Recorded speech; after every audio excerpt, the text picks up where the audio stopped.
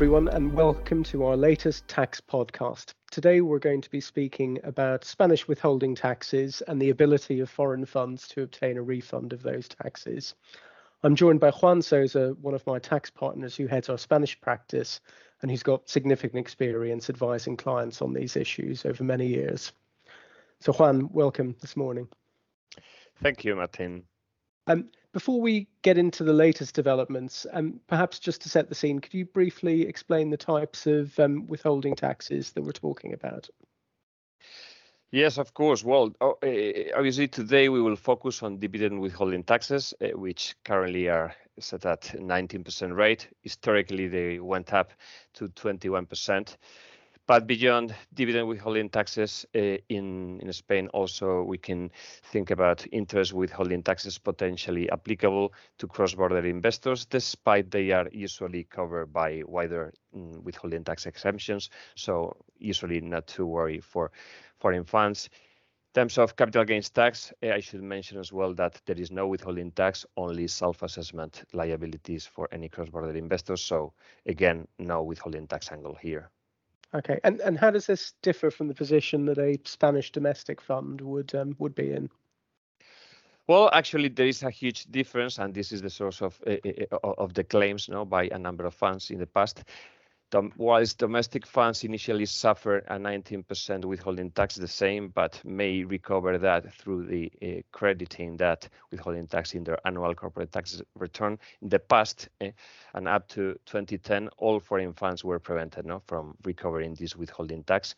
So we're bearing a final 19% or whatever rate tax cost in Spain. Okay, so a pretty significant differential between the 1% and the 19% or whatever it might be. So just on the sort of historic challenges, what was the basis that foreign funds were looking to argue that they should be able to get the withholding tax reduced or reclaimed?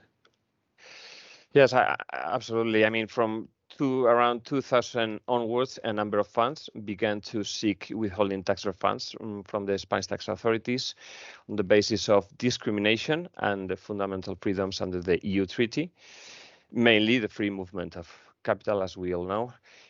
They used as benchmark European Court of Justice case law like Santander, Focus Bank, Fidelity funds.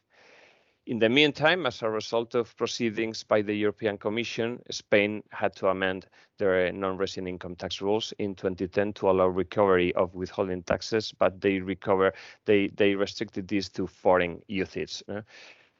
More recently, in 2019, a Spanish Supreme Court ruling confirmed the extension of the free movement of capital principle to US regulated mutual funds, meaning that, well, not only US, but potentially any non-EU funds comparable to UCITS are also entitled to recover a Spanish withholding tax up to the 1% rate for domestic funds.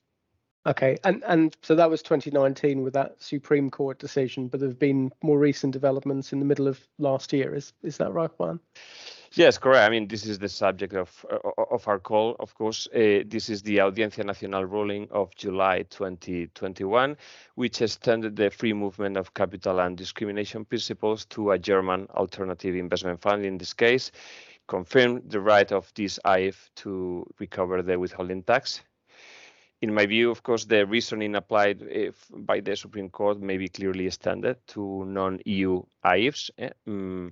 And I should also mention that the Audiencia Nacional ruling has been appealed to the Supreme Court by the Spanish tax authorities. So we will need to see what happens at that level. But in any event, as we will discuss later, protective claims are advisable from now due to the statute of limitations, Martin.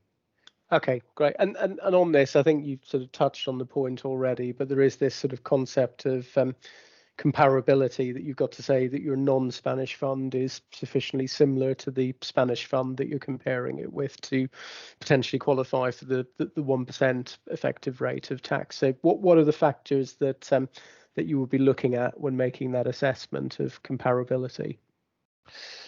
Well, absolutely, this depends on the fund type, but focusing on the latest decision that we are discussing today relating to AIFs, I would say that key requirements would include, well, evidencing that the fund is regulated and subject to comparable supervision by a comparable regulator to the Spanish CNMV. For this purpose, I would say that any OECD jurisdictions should qualify. Also, if non-EU fund, that tax information exchange provisions are available for the Spanish tax authorities to verify any comparability items. And from this perspective, any, let's say, treaty jurisdictions should be well placed. And finally, the 25 investors minimum threshold may become a very relevant requirement, depending on the outcome of the existing appeal at the Supreme Court level, Martin. Okay. So it sounds like if I'm a manager, if I've got a fund which looks comparable because it's regulated, there's a double tax treaty in place with a relevant jurisdiction with information exchange, and potentially I meet this 25 investor requirement, that there are actions that I should be taking. So maybe Juan, what would a manager in such a position think about doing? Yes, I mean, we are advising, as you know, and IFE managers to check whether there are material dividend withholding tax borne in Spain in the past 4 years. This is obviously the first step. If this is the case, verify if they meet the comparability requirements, and there is appropriate evidence of that, of course. And if so, they should be putting clearly protective claims without waiting for the Supreme Court ruling, particularly if more than 25 investors in the relevant years. Going forward, any IFEs with material investments in Spanish equities, I would also advise to file protective claims on a yearly basis to recover withholding tax until the time that, presumably at some stage, the Spanish legislation is amended. And finally, from, let's say, operational and cost perspective, Martin, I believe that it is important to select an advisor who can act in administrative and civil courts, for instance, not being restricted by audit independent rules. And also, I should note that any refund approved by the Spanish tax authorities or a court would also include statutory interest accrued from the date of each withholding tax. The annual rate is 3.75%. So this should help to cover litigation costs in many cases. Okay, no, that's great. So it sounds like there's a real opportunity now, and people, given that 4-year statute of limitation, should be taking the action.